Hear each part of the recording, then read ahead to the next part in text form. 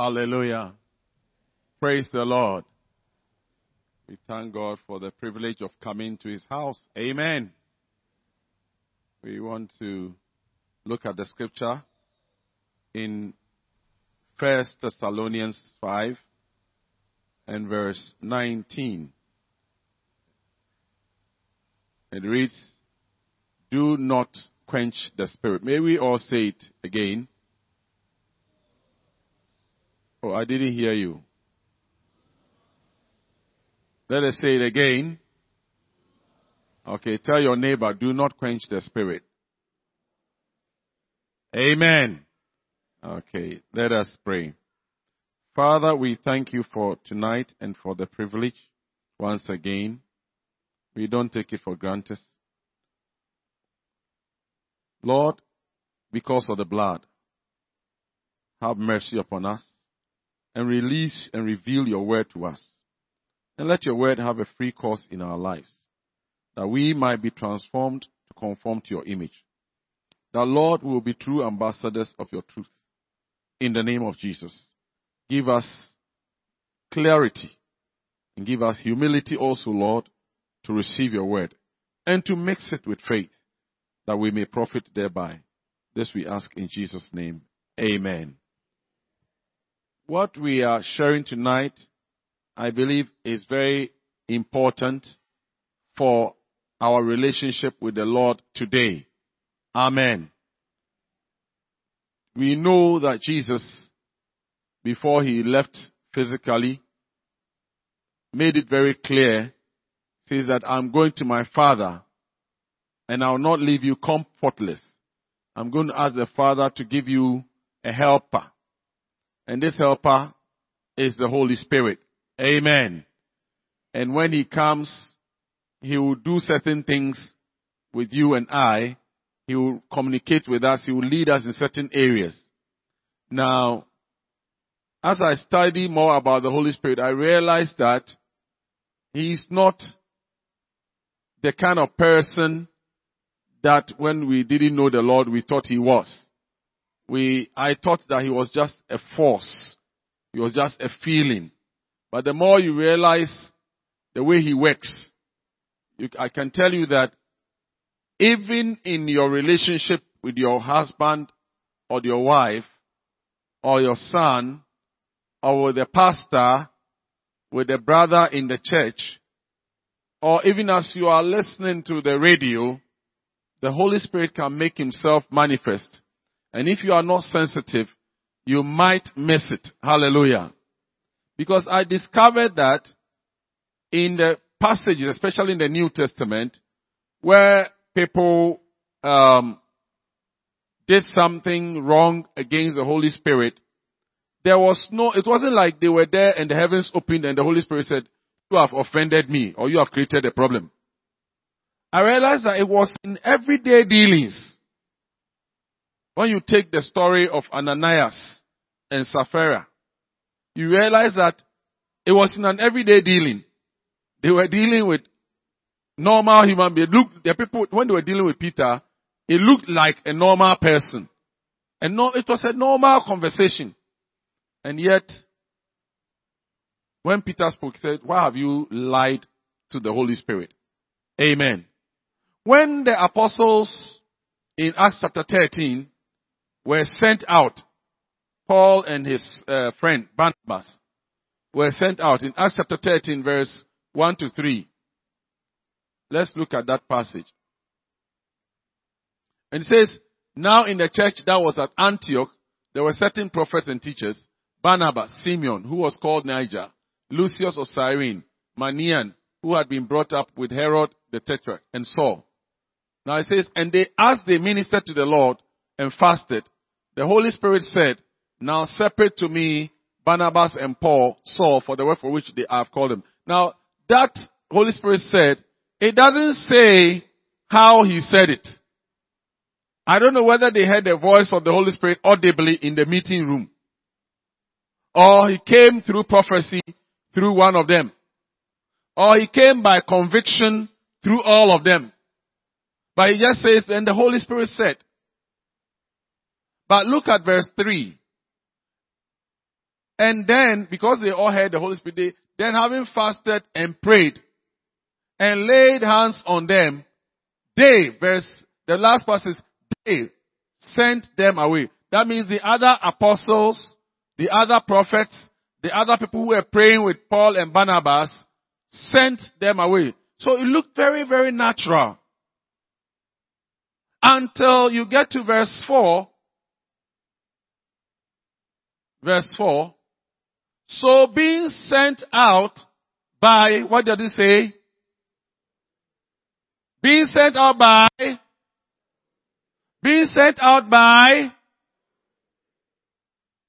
they went down to Seleucia. And from there, they sailed to Cyprus. It means sometimes,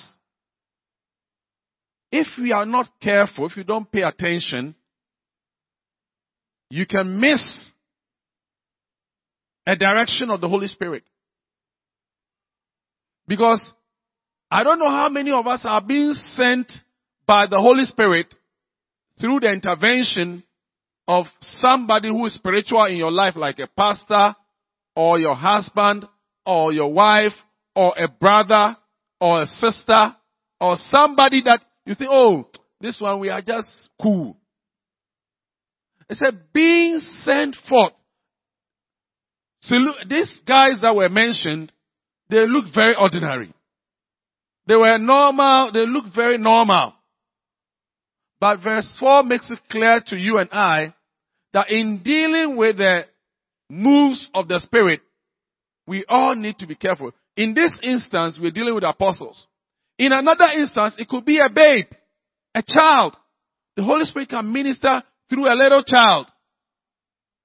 Or somebody just around. An old man, an old woman, a young boy, a young girl, even a beggar. The Holy Spirit can speak through because he was able to use a donkey to speak to somebody. And I realized that it means that for you and I to stay clear of the way of the Holy Spirit, not to stand in the way, we must be very, very sensitive. All that we are going to share tonight will mean nothing unless we understand the art of being sensitive to the Holy Spirit. Say amen. If you don't cultivate the habit of wanting to hear from the Holy Spirit and understanding what it means to be sensitive to the Spirit, all that we are saying will mean very little.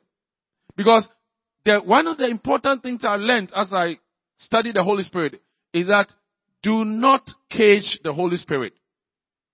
Do not stereotype the Holy Spirit. Many of us think that it's when you come to a meeting like this and we have a worship and we have somebody prophesy or somebody speak in tongues and interpret, or maybe somebody says, I'm saying that thus says the Lord. That's what the Holy Spirit is saying. Then the Holy Spirit is speaking. But you must know that the Holy Spirit speaks even in your quiet time. In that family devotion, as you are sitting there, the Holy Spirit speaks. In fact, in your driving, as you are approaching, many times the Holy Spirit has spoken to me about even routes. Before I set up on a journey, on a trip, the Holy Spirit may say, today, this is your usual route, but today, check this one. And sometimes I've disobeyed and I've paid for the consequence. Hallelujah. I hear the Holy Spirit say, today, don't use this particular route. And I say, oh, but today the weather looks fine and this place looks fine. And then you just move. And before you realize you are in trouble, then you realize, didn't he say it? Hallelujah. So I've come to realize that he seemed to speak in normal ways that we can easily miss. And that's a very important point I would like us to take note of. Now, for you and I to appreciate and not to offend the Holy Spirit, we must also come to the point of knowing who he is as a person, his nature, that he is God. He has an assignment on this earth in your life and in my life today. Hallelujah. If you do not appreciate who he is and how he operates today, you will easily stumble, you will easily offend him without even knowing. And you see, in dealing with the Holy Spirit, you must always pray, oh Lord, open my eyes. Every time you wake up, anything that comes, you don't take for granted. One of the biggest things that can cause us to offend the Holy Spirit is familiarity. Everyone say familiarity. If there is anything that can cause you and I to offend the Holy Spirit, it's the word familiarity. When we get to the point where we think, oh, we know it. I know him. I know how he moves. I know how he works, how he talks to me. I know how this, some people say, oh, as for me, when I dream, I know. Ditto. When I don't normally dream, but when I dream, all my dreams, be careful. Because you can easily make a mistake. Hallelujah. Familiarity is one of the things that makes people not get the Holy Spirit and easily trample on the work of the Holy Spirit. Familiarity with the ways of God, with people that God may be using in your life. Hallelujah. Familiarity with the ways of God, the manifestations of the Spirit. It can create problems for you and I. And I pray that I will not be too familiar. You must also not be too familiar. Because the moment you become familiar, you can enter into the realm of offending. You see, when Ananias and Sapphira were speaking, they thought they were dealing with Peter. They were very familiar with Peter. Hallelujah. And I see that we can all fall into that. That is why we always have to pray, oh Lord, help me. That I will know when it is different. When you are manifesting. It can be mommy. Every day, oh mommy. But today, a time comes and what mommy is usually seeming to be harassing you, mommy is actually moving by the inspiration of the Spirit. But because you are programmed, mommy is a nagger. Always nagging. Mommy is always nagging. Mommy is always complaining. You must shut your spirit. And before you realize, you miss a move of the Spirit. Say amen. So, for you and I to appreciate the Holy Spirit and not to fall prey to offending him, we must know his present day ministry. We may not exhaust the list, but let us look at some of the things that he's supposed to do today. Today, the Holy Spirit is the Spirit of truth. We know that Jesus had a unique ministry. There are things that Jesus did as a member of the Trinity that the Holy Spirit is not doing. For example, Jesus saved, died. The Holy Spirit is not dying. Hallelujah. Amen. Jesus did certain things, went through, humbled himself into a servanthood, and God highly exalted him. The Holy Spirit isn't going through that. So that's a unique ministry of Jesus. So the Holy Spirit also has a unique ministry for you and I. Now, we offend him when we interfere with the unique ministry of the Holy Spirit today. Hallelujah. He has a unique ministry of being the Spirit of truth. Revealing the truth of God. So anything you and I will do to interfere or to distort or to put undervalue, lower the ranking, the importance of his revelation of truth, we are in trouble with the Holy Spirit. Hallelujah. Because his mandate on earth is to reveal the truth of God. So anything anybody does to distort that truth, anybody who tries to question that truth, who tries to undermine that truth, who tries to play around with that truth is on the warpath with the Holy Spirit. Amen. The Holy Spirit is sent to quicken our mortal bodies. We know about that. The Spirit of Christ. Romans 8:11. He shall quicken your mortal bodies if he lives in you. So that assignment of quickening our mortal bodies is given to the Holy Spirit. Making us alert and using our body to glorify God is the work of the Holy Spirit. Amen. And it's very easy to downplay that role of He quickening our mortal body. What it means is that there is nothing that that God has given to you and I to do that you cannot do. Say amen. So the idea that, God told you to do, but I don't feel like, or I can't do, it's not in the Holy Spirit. It's an offense to the Holy Spirit.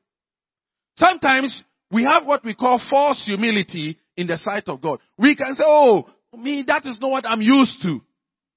But you see, it's in conflict with what the Word of God says, that He will quicken your mortal body. That is why Paul, who believes in that statement, said, I can do all things through Christ who strengthens me. Say amen. So when a child of God who should know what the Holy Spirit is able to do says that, I'm not equipped, I'm not able, He is there to quicken you. So when you say you are disbelieving Him, you are discounting Him, because His job is to quicken my mortal body and your mortal body.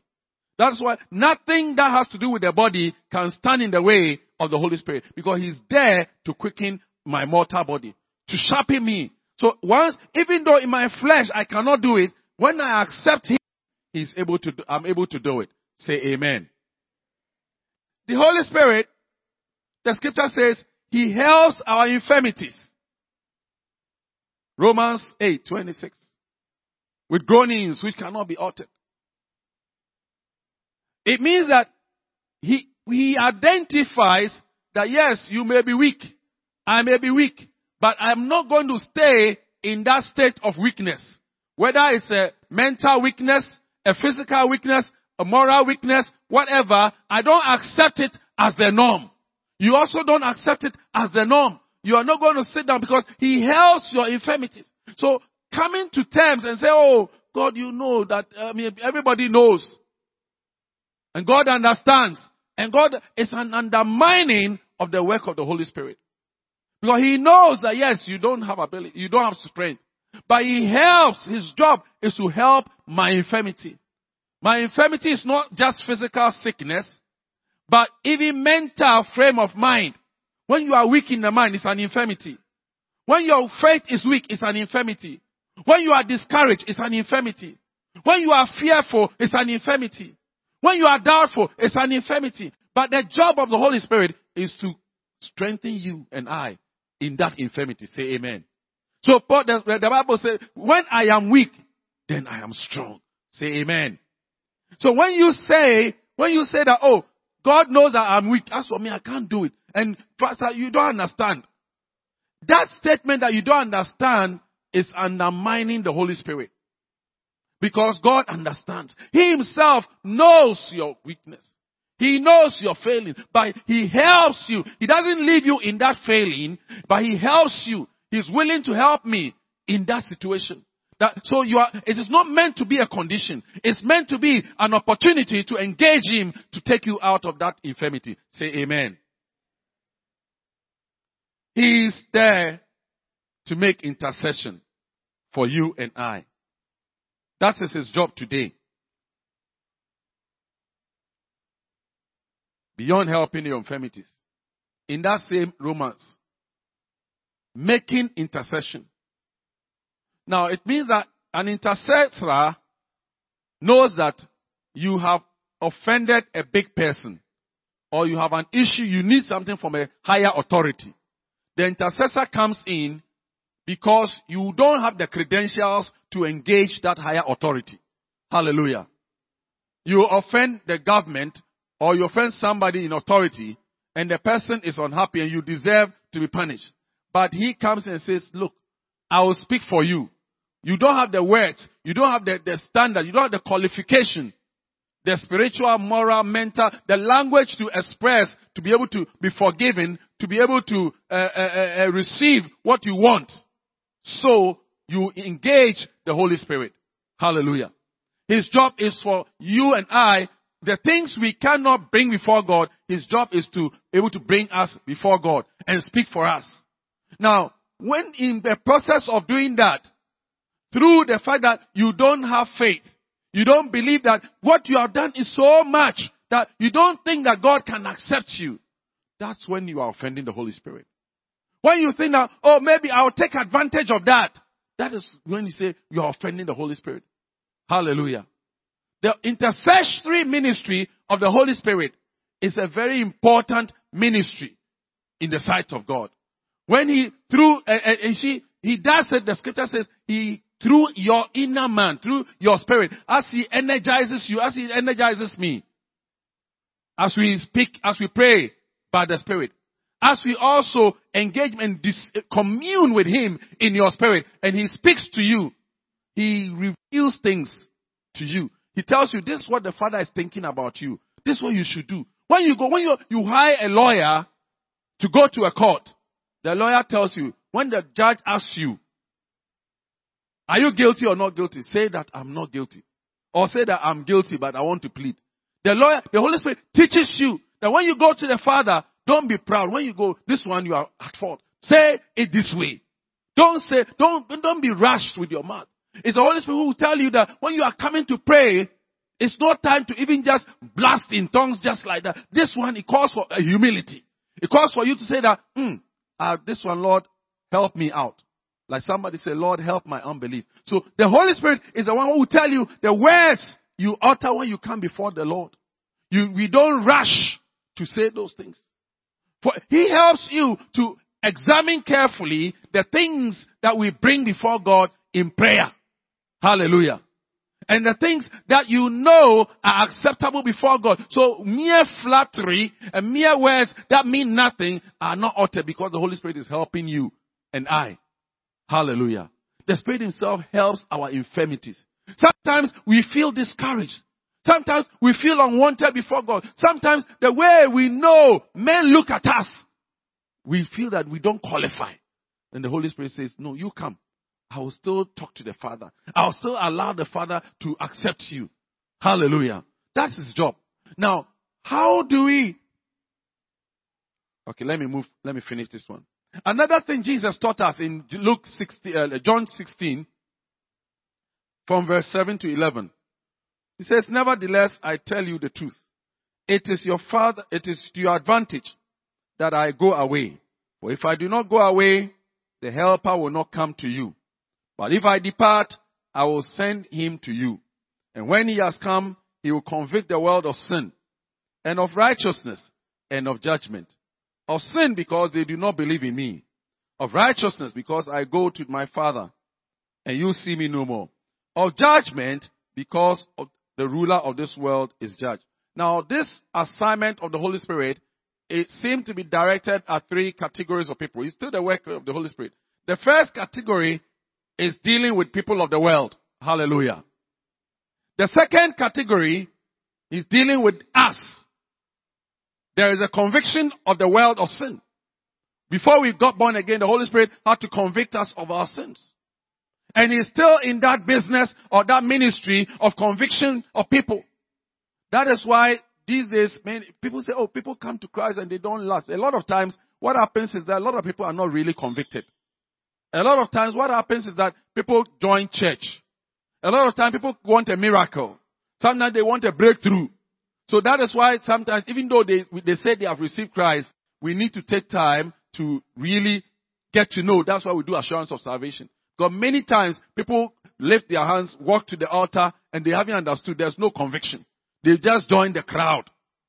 But the work of the Holy Spirit is to give them an opportunity to feel sense that a conviction of sin. That, I don't want I look dirty in my old form. Now I want the new life. I want the life of light. I want the life that reflects goodness, that reflects love, that reflects kindness. The new life that shows that somebody must be attracted to God in a special way. So that is the conviction part. But beyond conviction, there's a righteousness. The unbeliever cannot walk in righteousness. It's the power of the Holy Spirit that helps you and I to walk in righteousness. Hallelujah. He teaches us to walk in the right way. Righteousness is walking in the right way. There's always a wrong way. The Bible says there's a way that seems right unto a man, but the end of it is destruction. But the way of goodness or the way of righteousness is a way that comes when you are led by the Spirit of God. Hallelujah. So the conviction there and of righteousness is mainly for believers. Then it says, and of judgment. Judgment is when the end has come. When the person does not take the instruction of the Holy Spirit, whether a believer or unbeliever, especially the unbeliever, and the final judge, the Holy Spirit will say, this one I spoke to him. He didn't listen, or she didn't listen. But that one I spoke to her and she listened. Hallelujah. So there are different messages that are, different audience that are responding to this same message. There are those that are of conviction of the sin of the world, the worldly people. Then the direction of righteousness, which comes to the saints. Then you have the judgment, which is the consequence of refusing or rejecting the Holy Spirit's instruction. Hallelujah. Now, the next important assignment, we're talking about the comfort, is the comfort of the Spirit. Jesus said, in this world, we shall have tribulation, but be of good cheer. Then he also said, I'm going to the Father. The Father will send you the Comforter. Because he knows that because we don't belong to this world, the world will reject us. And sometimes the system of the world makes us feel as if we are not worth anything. In many of us who have our testimonies in our families, in our homes, in our school, and because of the faith that we have stood for. People will mock us. People said we are good for nothing. People made all kinds of statements about us and descriptions that show that because you have accepted Christ, there is no hope for you. Amen. I remember when we were in Form 1 and I became a Christian, SU boy. And I had another of my relatives in the same form. And I remember some sixth formers. They gave us 2 nicknames. When I mentioned my position and they looked at my life, my position in class at the time, they looked at my life. They named us, one, they said, probable. And the other they call possible. Because in those days, when you write O-levels in infantry school, the first 100 people were almost assured that they'll get grade 1. And the next, maybe 120, 50 people may get grade 2. And then the last, maybe 10 or 20 will get grade 3. So, and if you got grade 1, you are sure to come to sixth form. So, they looked at my position, they looked at my life, that Krife boy, and they said, where I was close to the 100. They said, you will probably make it. But my other brother, they said, where he was, and he was a guy. He liked entertainment and all. They said, as for him, there is possible. He was a guy. And I remember later on, one of my relatives looked at me and said, this Krife SU, sorry, Nyamisro Bebreno, but you'll be good for nothing. They could look at you and discourage you because you are chosen to follow Christ. But I always tell people, when you look at me, do I look at somebody who's good for nothing? I don't think so. Without boasting, I don't think I look like somebody who's good for nothing. By the grace of God. Amen. So when you come to Christ, people can describe you in all manner of ways. So you need comfort. And that comfort, that assignment comes from the Holy Spirit. He is the one who, when you are discovered, when people write you off, he can come to you and say, look, son, take your time. Don't think of anything bad, doing evil to yourself. Don't think of any evil. Don't harm yourself. Don't write yourself off. Don't give up on and say, where is Christ in all of this? We all have come to that point before. But the Holy Spirit, the Comforter, came in for us. Say amen. He came through for us. Amen. So in doing this assignment, or undertaking this assignment, we need to flow with the Holy Spirit. Of course, He also leads us I've talked about that in Acts 13. It's his job, the leadership in marriage, in education, on our jobs, in making decisions of life. Without the Holy Spirit, it's incomplete. Now, there are many of us who think that Holy Spirit only leads us when it comes to church. Let me tell you, even in where you live, the Holy Spirit is leading you where to buy land and where not to buy land. Amen. Where you are located. Let me show you a scripture. The scripture said in Genesis 12, verse 1 to 3. God appeared to Abraham and said to him, I want you to leave your father's house, leave your family, leave this community, and come to a place that I will show you. Go on. No, go back. Get out of your country, your family, from your father's house to a land that I will show you. Today, that land is being shown to you and I by the Holy Spirit. You see, we have thought that, only spiritual things in quotes, church stuff only. Even where you are located, the job you are taking, the marriage you are entering into, the trip you want to make is also in the rebate of the Holy Spirit. Don't deceive yourself. That promotion offer, job that seemed to be open, that vacancy is not your choice to make as such. Even though you have all the qualifications, even though you know the one making the decision, even though all looks so easy, allow the Holy Spirit to speak to you. And for all you know, your refusal to understand and to hear the voice of the Spirit can lead you to offend the Holy Spirit. Say amen. It may look like that's my decision. That's my plan. That's the way I've worked it out. I've schemed it. I've put it all down. But here is Abraham, father of faith. You and I don't think we have more faith than Abraham because he's the model. Your name is not in the Bible. His name is in the Bible. Amen. And he's quoted as the father of faith. So if he who was the father of faith, God found out that where he will live, he needed the instruction of the Holy Spirit. What about you? Where you live must be determined by the Holy Spirit. You can even buy the land and the Holy Spirit will say, this land, sell it or give it away. We haven't come to that point. And because of that, we are living in a lot of life. Many of us are living lives that are continuously offending the Holy Spirit. Our lives are battling, fighting, resisting the Holy Spirit. I'm coming to that in a moment. Because He is supposed to lead us in our lives. And your life is not in compartments. Your life is whole, is complete. We talked about holistic. You are complete, you are total. Jesus, the Bible said the fullness of the Godhead bodily dwells in Christ, and you are what? Complete. So your money is complete in Him. Your job is complete in Him. Your marriage is complete in Him. Your church is complete in Him. Where you live is complete in Him. How you travel is complete in Him. The people that you invite to your home to live with you is complete in Him. In fact, Ruth said to Naomi, entreat me not to leave you. Say, where you go, I will go.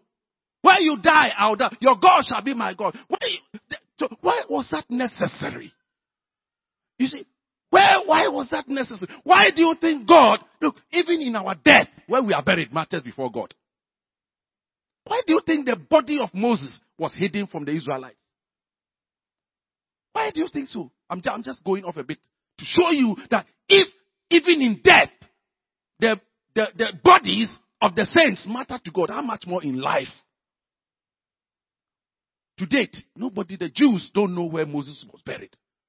Why would Joseph say, according to the scriptures, he said that by faith, Joseph in his lifetime gave commandment concerning his bone. And before he was about to die, he told the people of Israel, the Jews, that when you are going from Egypt, carry my bones along and bury me.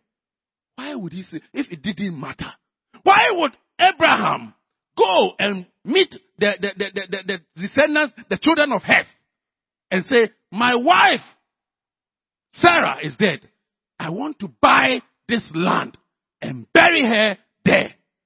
And that is where I also want to be. There's a mystery to it. Even in death, how much more in life? So this leading by the Spirit that many of us take for granted, may God help us. You say, oh, I've done it all. I've prepared the ticket. I've prepared that. I've done that. So it has to happen. Nothing will happen.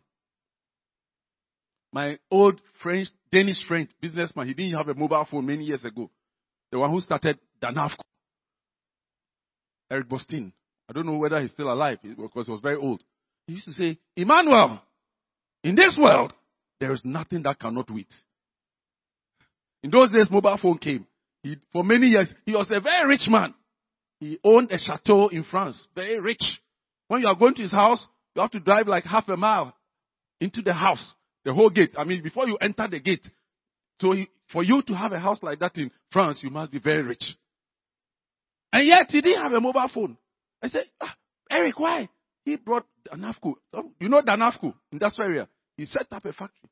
And he left it, went to Togo, made ice cream factory and all. So he has so much wealth. And he said, Manuel, in this world, there's nothing that cannot wait. But we, who say we are waiting on the Lord, we can't wait. Everything has to be today. And if you are waiting for that breakthrough today, it doesn't happen. It means God must have gone to sleep. As many as are led by the Spirit of God, they are the children of God. So one of the major things that often offend the Holy Spirit is when we refuse His leadings. When we refuse to hear and are unable because we are so consumed by our passion, but consumed by our traditions and the things we want to do, that we miss out. May you not miss out.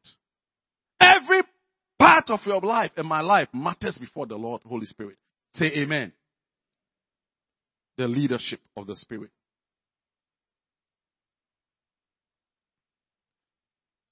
Because we need Him to fulfill His assignment, or He needs us, we need to be careful about these. I'll give you just 9 things that can offend Him as He does His assignment here on earth with us. Number 1 is grief.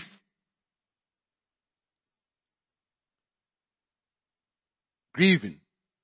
Verse 29 of Ephesians 4 says, let no corrupt word proceed out of your mouth, but that what is good for necessary edification, that it may impart grace to the hearers. Verse 30 says, and do not grieve the Holy Spirit of God, by whom ye were sealed for the day of redemption. Let all bitterness, wrath, anger, clamor, and evil speaking be put away from you with all malice. These 3 verses connote something about the way to walk with the Holy Spirit. When we say grief, we are talking about pain. We are talking about sadness. We are talking about anguish. But the Holy Spirit, the Bible says, in the Holy Ghost, righteousness, peace, and joy is in the Holy Ghost. So why and how the Holy Spirit gets a moment of grief is a mystery. Because He should not be unhappy and grieve, because in Him is joy, peace. But this scripture explains it. It's just like asking when Jesus was on the cross, where was the connection? How do you explain how the Father seemed to have abandoned Him and said, Father, why have you forsaken me? A similar situation there. Because the Holy Spirit is supposed to bring love, joy, peace. Then here we are being told that the Holy Spirit is grieved. He is unhappy. He is pained. He is grieved. And we are saying, the scripture is saying that these things, it says, and do not, which means that the preceding scripture may have something to do with that end. Because end is a conjunction. When you see the word also, it means they are related. And then means it depends on the preceding things. Therefore, it means that the preceding argument is important to understanding the current one. So when you say and, there's a link. They are in the same family of issues. And he says, what are the issues that we are dealing with in this family? The words. If there is anything that can cause grief to the spirit, it's the words. But Jesus explained, not just mere words. He says, out of the mouth, out of the abundance of heart, the mouth speaks. Hallelujah. As a man thinketh, so is he.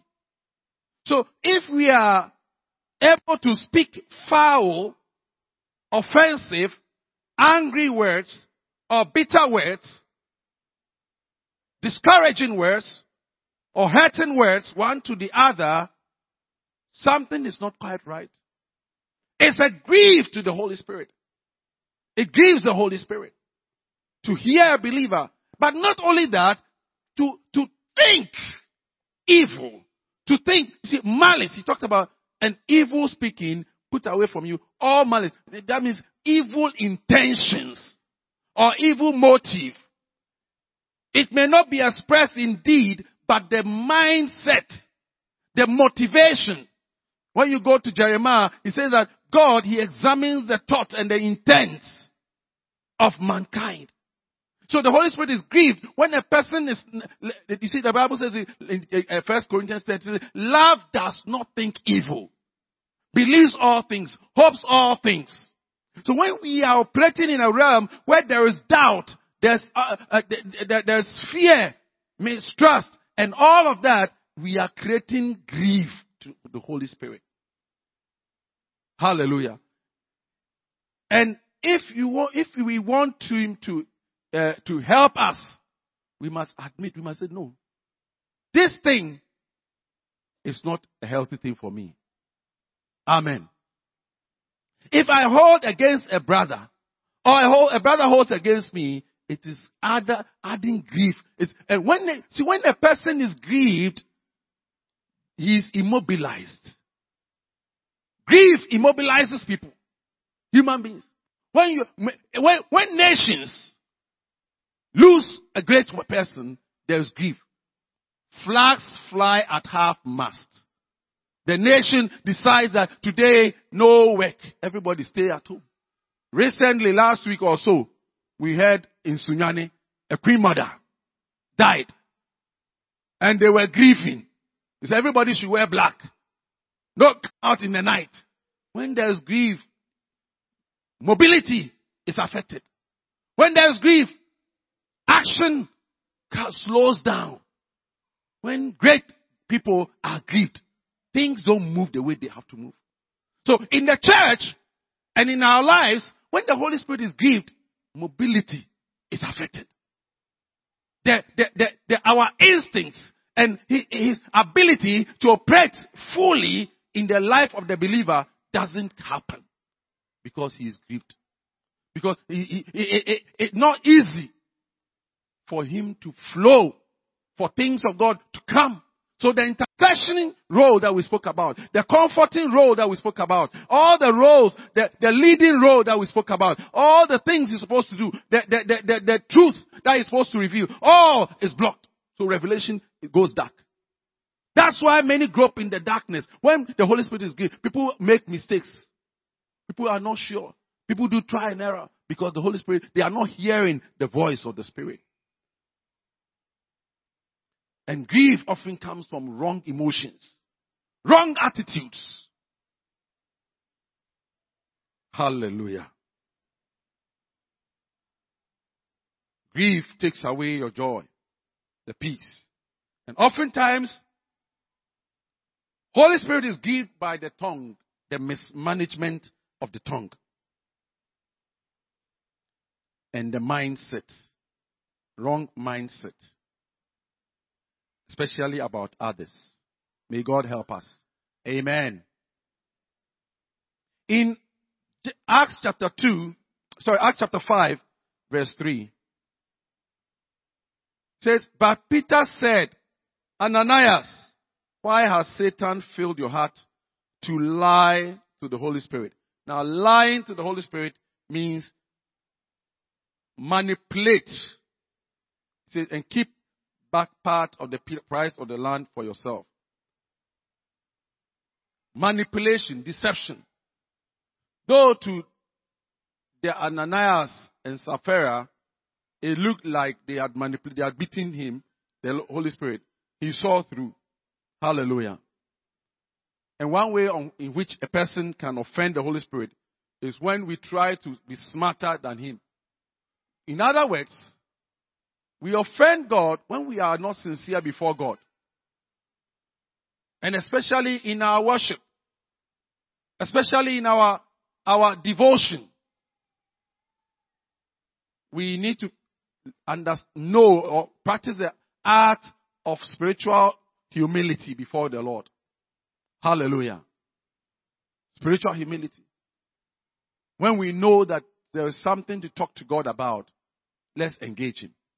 And when we know there's something to be done about our lives, let's engage Him. Amen. In the same verses in chapter 5, we are told that verse 9, it says, and they tempted God. Then Peter said to her, how is it that you have agreed together to test, the other word for test is tempt the Spirit of the Lord. Look at the feet of those who have buried your husband and at the door, and they will carry you. You know, earlier when I was talking about familiarity, and we need to be cautious and pray that God will help us so that we don't become too familiar. Because it's easy to, under the guise of familiarity, just tempt God. Hallelujah. That is why it's also important to do personal reflection every time. In our everyday lives. Before we come to church. Whilst we are in church.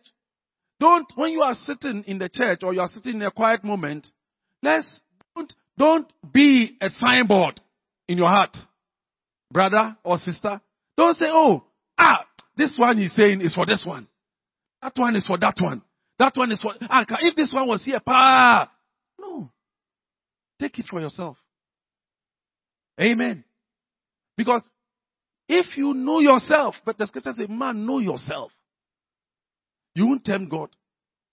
Many times we think that we are so familiar with God. I know God and God knows me. So this is not about me. But the scripture says that Ananias and Sapphira, they thought to tempt God. To see what God will do. And they had a problem. It may not always lead to catastrophe like death. But it will lead to a departure of the Spirit. Say amen. We are told in Isaiah 63 verse 10 in the Old Testament. There's an expression there in the King James. But they rebelled and grieved His Holy Spirit. So He turned Himself against them as an enemy.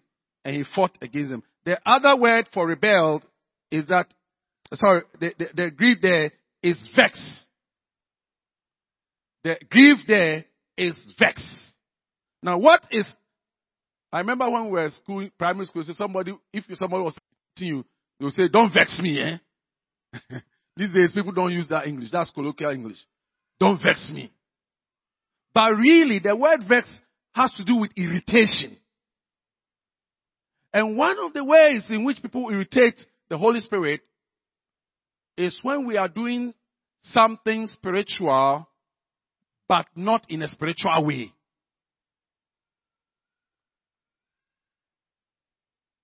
Not doing spiritual things in the spiritual way. You see, you can pray, but not in a spiritual way.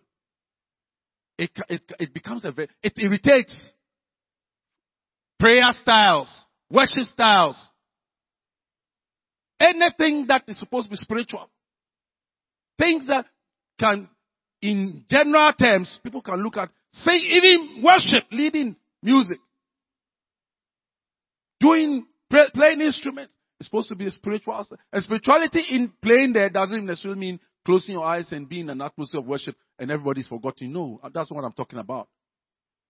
But there is a certain expected conduct that allows your audience or your listeners to focus on what God is doing rather than what you are doing or what we are doing.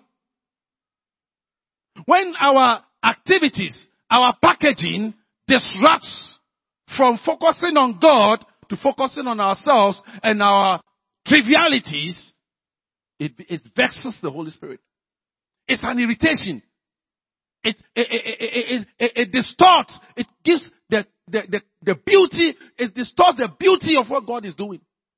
So sometimes, I don't want to illustrate, sometimes some of the ways by just imitating things the wrongful way, whether even it can be the use of the word of God or the use of the way we pray, everything, many spiritual things. The way we manage them and use them can be a vexation. It be irritating. Instead of it provoking, you see the scripture says, provoking one another unto love and unto good works, it can provoke people unto departing from God. Hallelujah. We can even do church to cause vexation. Hallelujah. So vexation has to do with irritation.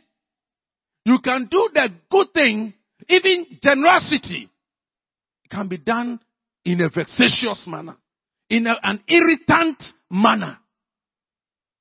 So the Jews, they got to a point, they were doing the rituals.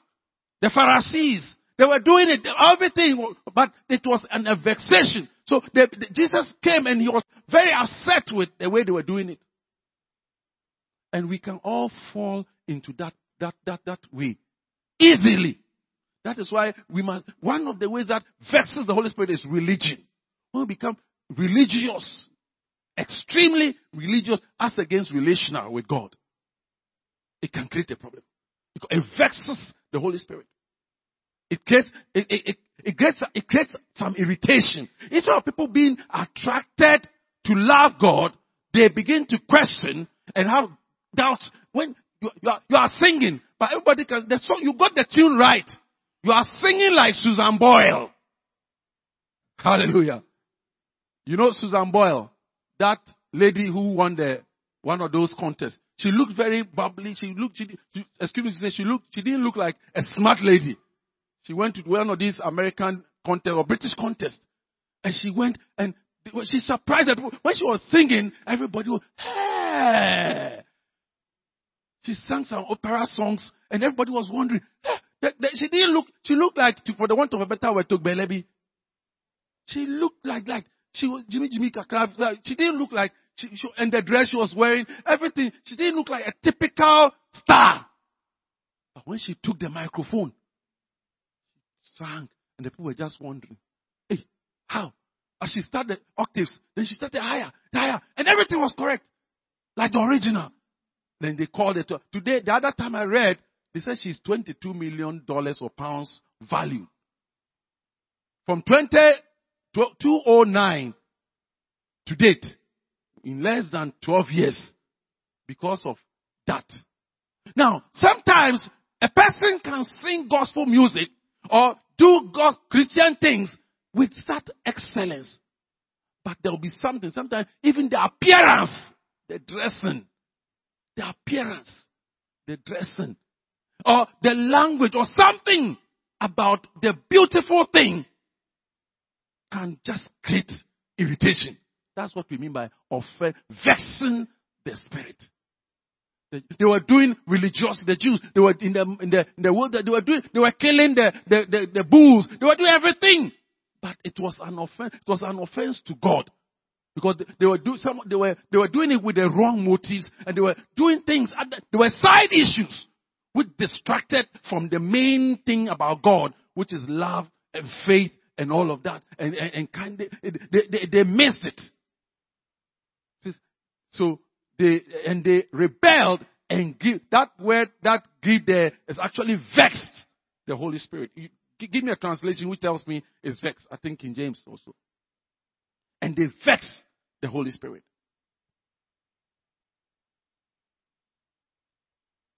Hallelujah. They rebelled. Rebellion also means rebels are people who resist established governance order. There are rebels in church. There are rebels in homes. There are rebels in school. Yeni o yeni. Hallelujah. Choboy ye. Hey, aluta. When we were on the campus, my roommate was SRC president. This man, he knows him. I think it's his relative. He loved Aluta so much.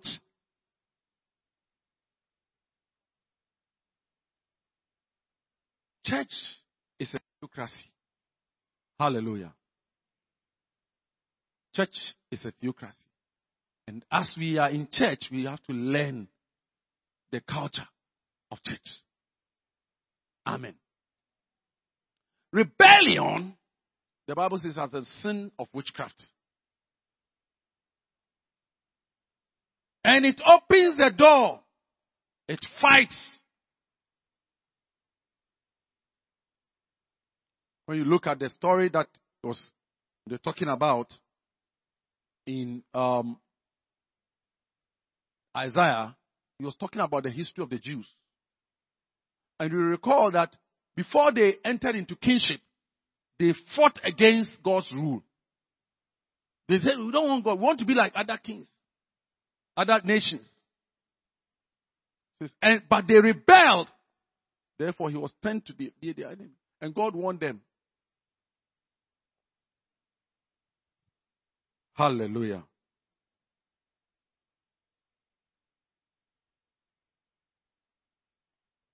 That is rebellion.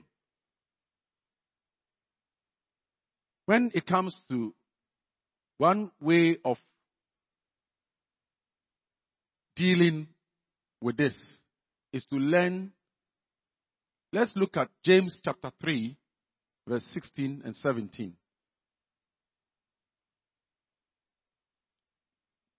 Learn not to be too wise. Learn not to say, for where envy and strife is, there is confusion everywhere. Verse 17. But with the wisdom that is from above is first pure. That's the key to learning to not to be a rebel. Then peaceable and gentle. And the part that I love most is easy to be entreated. If you don't want to be a rebel, learn to be easily entreated.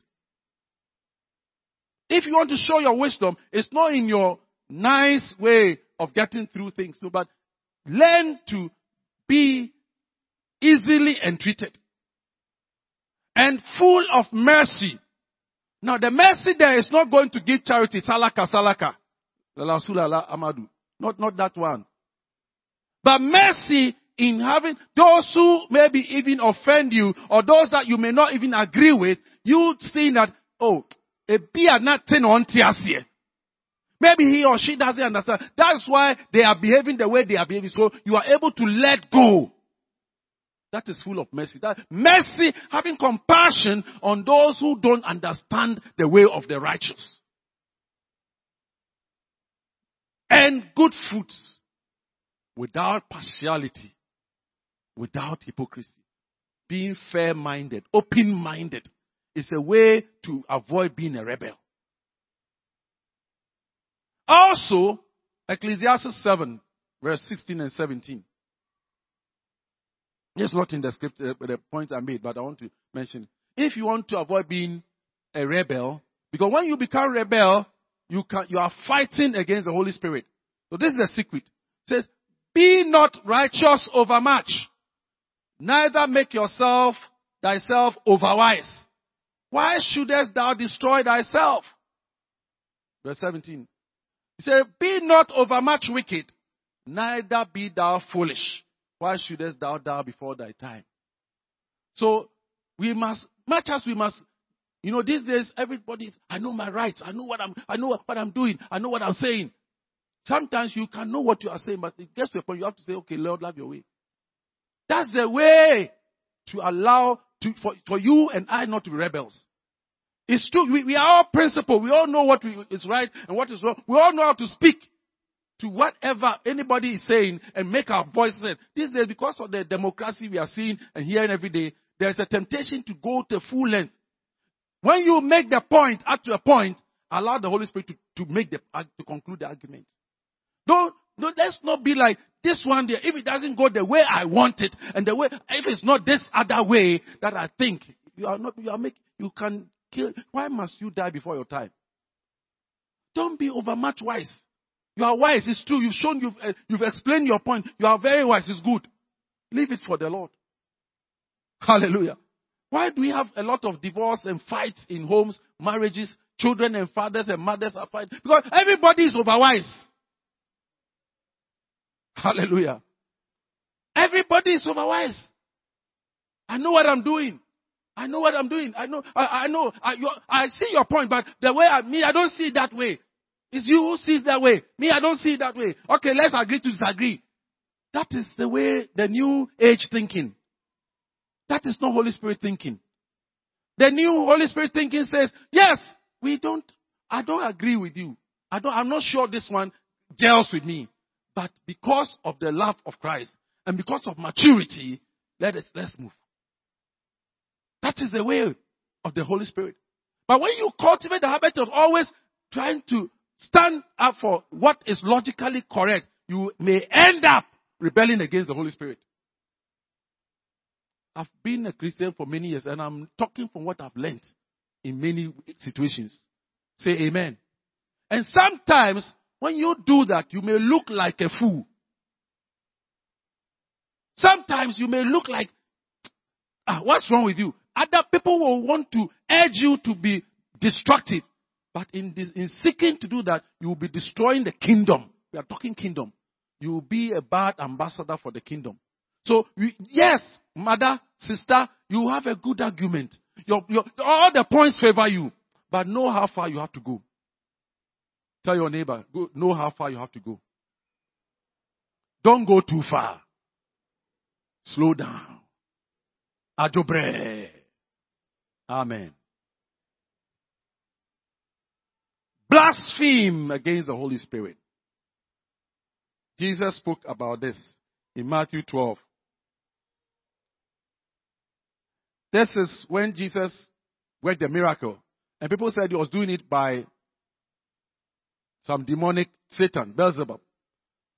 So clearly the illustration Jesus was saying that anybody who undervalues the move of the Spirit, when the Lord is doing something in your family, in the church, and glory is not given to God, but given to others, attributed the supernatural, undervaluing the supernatural work of the Holy Spirit, it can be problematic. But when you read Hebrews 6, you understand also that apostates, people who come to the faith and backslide and give up on the faith, they are also in this category. Because Jesus said they will never be reinstated. If you have taken the faith and you have had the good gifts and you still say, I don't want him again, it's also not good. And for you, a person who has known Christ, you should not go back. Say amen. That's blasphemy against the Holy Spirit. You have seen the things of God. And now you go out and say, oh, it's all fake. One friend was telling me a few weeks ago, a couple who are missionaries in Ghana, very good Christian, husband and wife. Their daughter went to school at Legon and came back and said, the Bible is anti-feminism. The Bible is anti-women. So she has stopped going to church. She doesn't read the Bible again. The child who has been raised up, has been baptized in Christ, speaking in tongues. She just went to Legon to learn philosophy small. She said the Bible is anti-women. Feminist movement. Don't go to university to learn about feminism and rebel against God. Amen. It's dangerous. This small school you have been to, you are questioning the things of God. I told you about the pastor's friend who also told me that the Bible was set up by white people, Europeans, to endorse slavery. I say, you even don't know the Bible and the roots. Hallelujah. Because that's clear Rastafarian teaching. Amen. I won't go further. Quench not the spirit. Quench not. 1 Thessalonians 5 verse 19. How do you quench the spirit? Timothy tells us similar. 1 Timothy 4:14. Do not neglect the gift. When you neglect the gift, you used to prophesy in the church. And you haven't prophesied for a very long time. And it doesn't bother you. You are quenching the spirit. Or somebody offended you and you say, I won't do this thing again. I'm leaving this group. I'm leaving that. You are quenching the spirit. Because that grace God gives to you is for you to use in the kingdom. Because the way they irritated you, you walked out. Sorry. That language is quenching the spirit. Because you were anointed. The Bible says how God anointed Jesus Christ of Nazareth with the Holy Spirit and with power. Who went about doing good. So when you are anointed, you are not anointed to go and quarrel. Neither are you anointed to walk rebel. Neither are you anointed to be weak. You are anointed to go about doing good and delivering all that oppressed of the devil. So when you say you are anointed, 5 years ago you are anointed. This year you are still anointed. Next year you should be more anointed. You shouldn't be anointed. Oh, when we were in secondary school, we used to even raise the dead. No. Today, are you still raising the dead? Are you still anointed? Oh, it was some SU president who anointed me. So I said, I'm from fellowship. I'm on fire. Nyame ba kwa yesi ebesum no. Muside. Happen in Nyame wo. Language like that, you are quenching the spirit. The Bible says, be angry, but do not sin. When you are upset with your husband, with your pastor, with your leader, anybody, mind your language. There used to be a TV program many years ago. Mind your language. Tell your neighbor, mind your language. Do not sin with your mouth. Don't say certain things. Your person may irritate you anyhow. It may be a husband, a wife, a pastor, anybody, a prophet, somebody. But mind your language. Amen. They used to have a Pakistani and an Indian and English and other Africa, and they'll be speaking. The language was, they couldn't get their tenses right. It was very nice. It was like a comedy or so. I've forgotten some of the bad language he spoke. But mind your language. The class was a very interesting class. You remember that, Brother Fred? Yeah. So mind your language. When you are upset, mind your language. Even us as fathers and mothers, let's mind our language. Sometimes when you are angry with your wife, sometimes when you are angry with your husband, when you are angry with your child, mind your language. Mind your language. Let's mind our language. If you are not careful, we'll quench the spirit.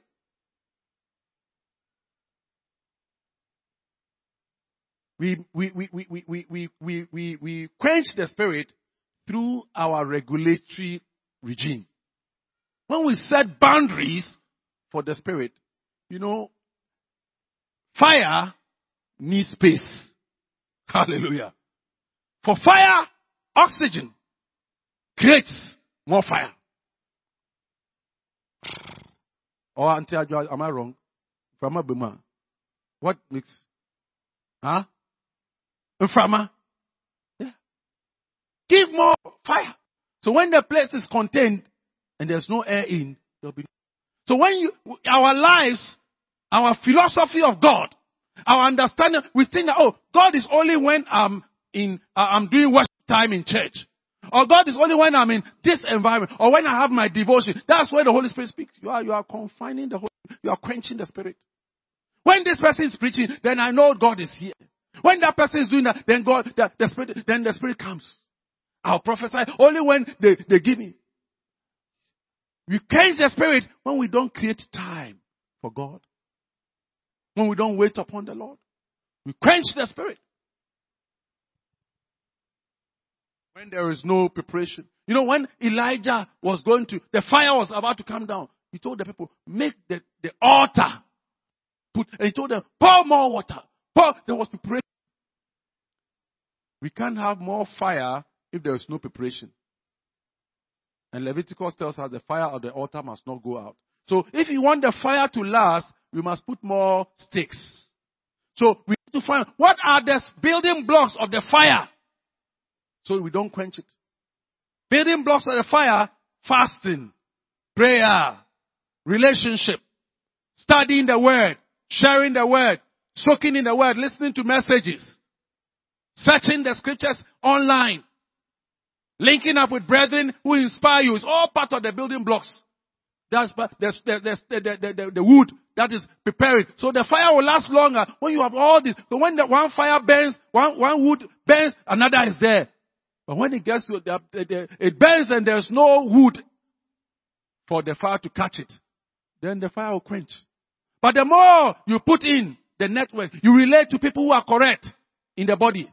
You listen to the right messages. You are there. You are rendering service. You are ministering. You go to church. You are not just a hearer on Sundays or Wednesdays, but you also play your part and you are available. You become a pillar in that altar area and the fire will continue burning. Say amen. That's how we don't quench. That's how you keep the fire aflame. But if you just say, oh, me, I've been gifted. We were there before.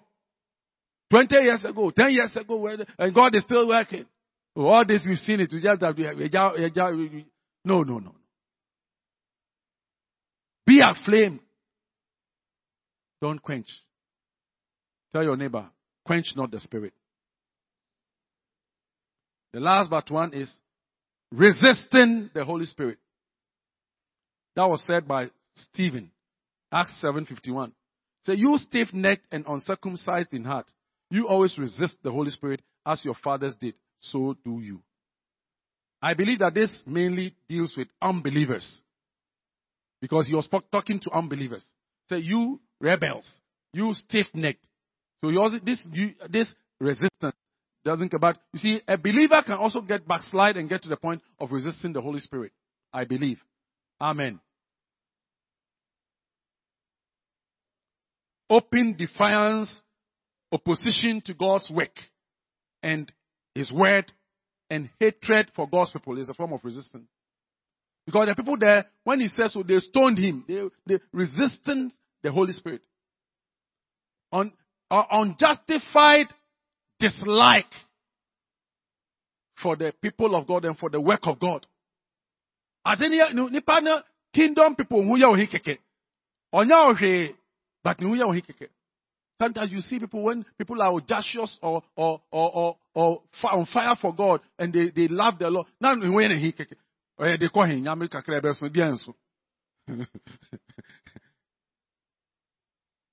May the Lord help us. Amen. And last but not the least, insulting the Holy Spirit. That is seen in Hebrews chapter 10, verse 29. It says, of how much worse punishment do you suppose will be taught worthy who has trampled the Son of God underfoot, counted the blood of the covenant by which he was sanctified a common thing, and insulted the Spirit of grace. You see, this insult is not necessarily going to say evil, foul word, but the attitude is an attitudinal insult. A walking away from the presence of the Holy Spirit. A walking away from the things of God. A walking away from serving Jesus. And insulting the Spirit of grace. Not working with Him in all the things I have mentioned before. I pray that you and I will not be found insulting the Holy Spirit, quenching Him, resisting Him, and every negative thing, tempting Him, blaspheming, vexing, rebelling, lying, and every evil work, grieving Him. May the Lord help us as we seek to please Him. Wherever we have erred in dealing with the Holy Spirit. As I said at the beginning, I haven't seen anybody who said the Holy Spirit appeared to me and I heard His voice like that. Most of the time, it's human beings. You may think it's your husband, it's your wife, it's a child, He's a pastor. That's how people grieve the Holy Spirit. Because we are looking at human beings. Let's be careful about the dealings with one another. Let us pray that the Holy Spirit himself will help us. And when he speaks, we shall identify him and identify his voice. In the name of Jesus.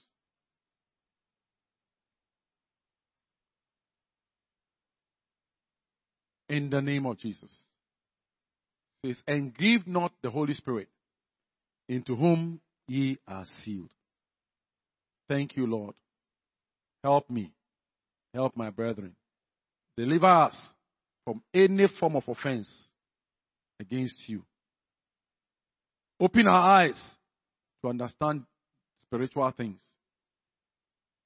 Help us not to fall prey. In Jesus' name. Amen.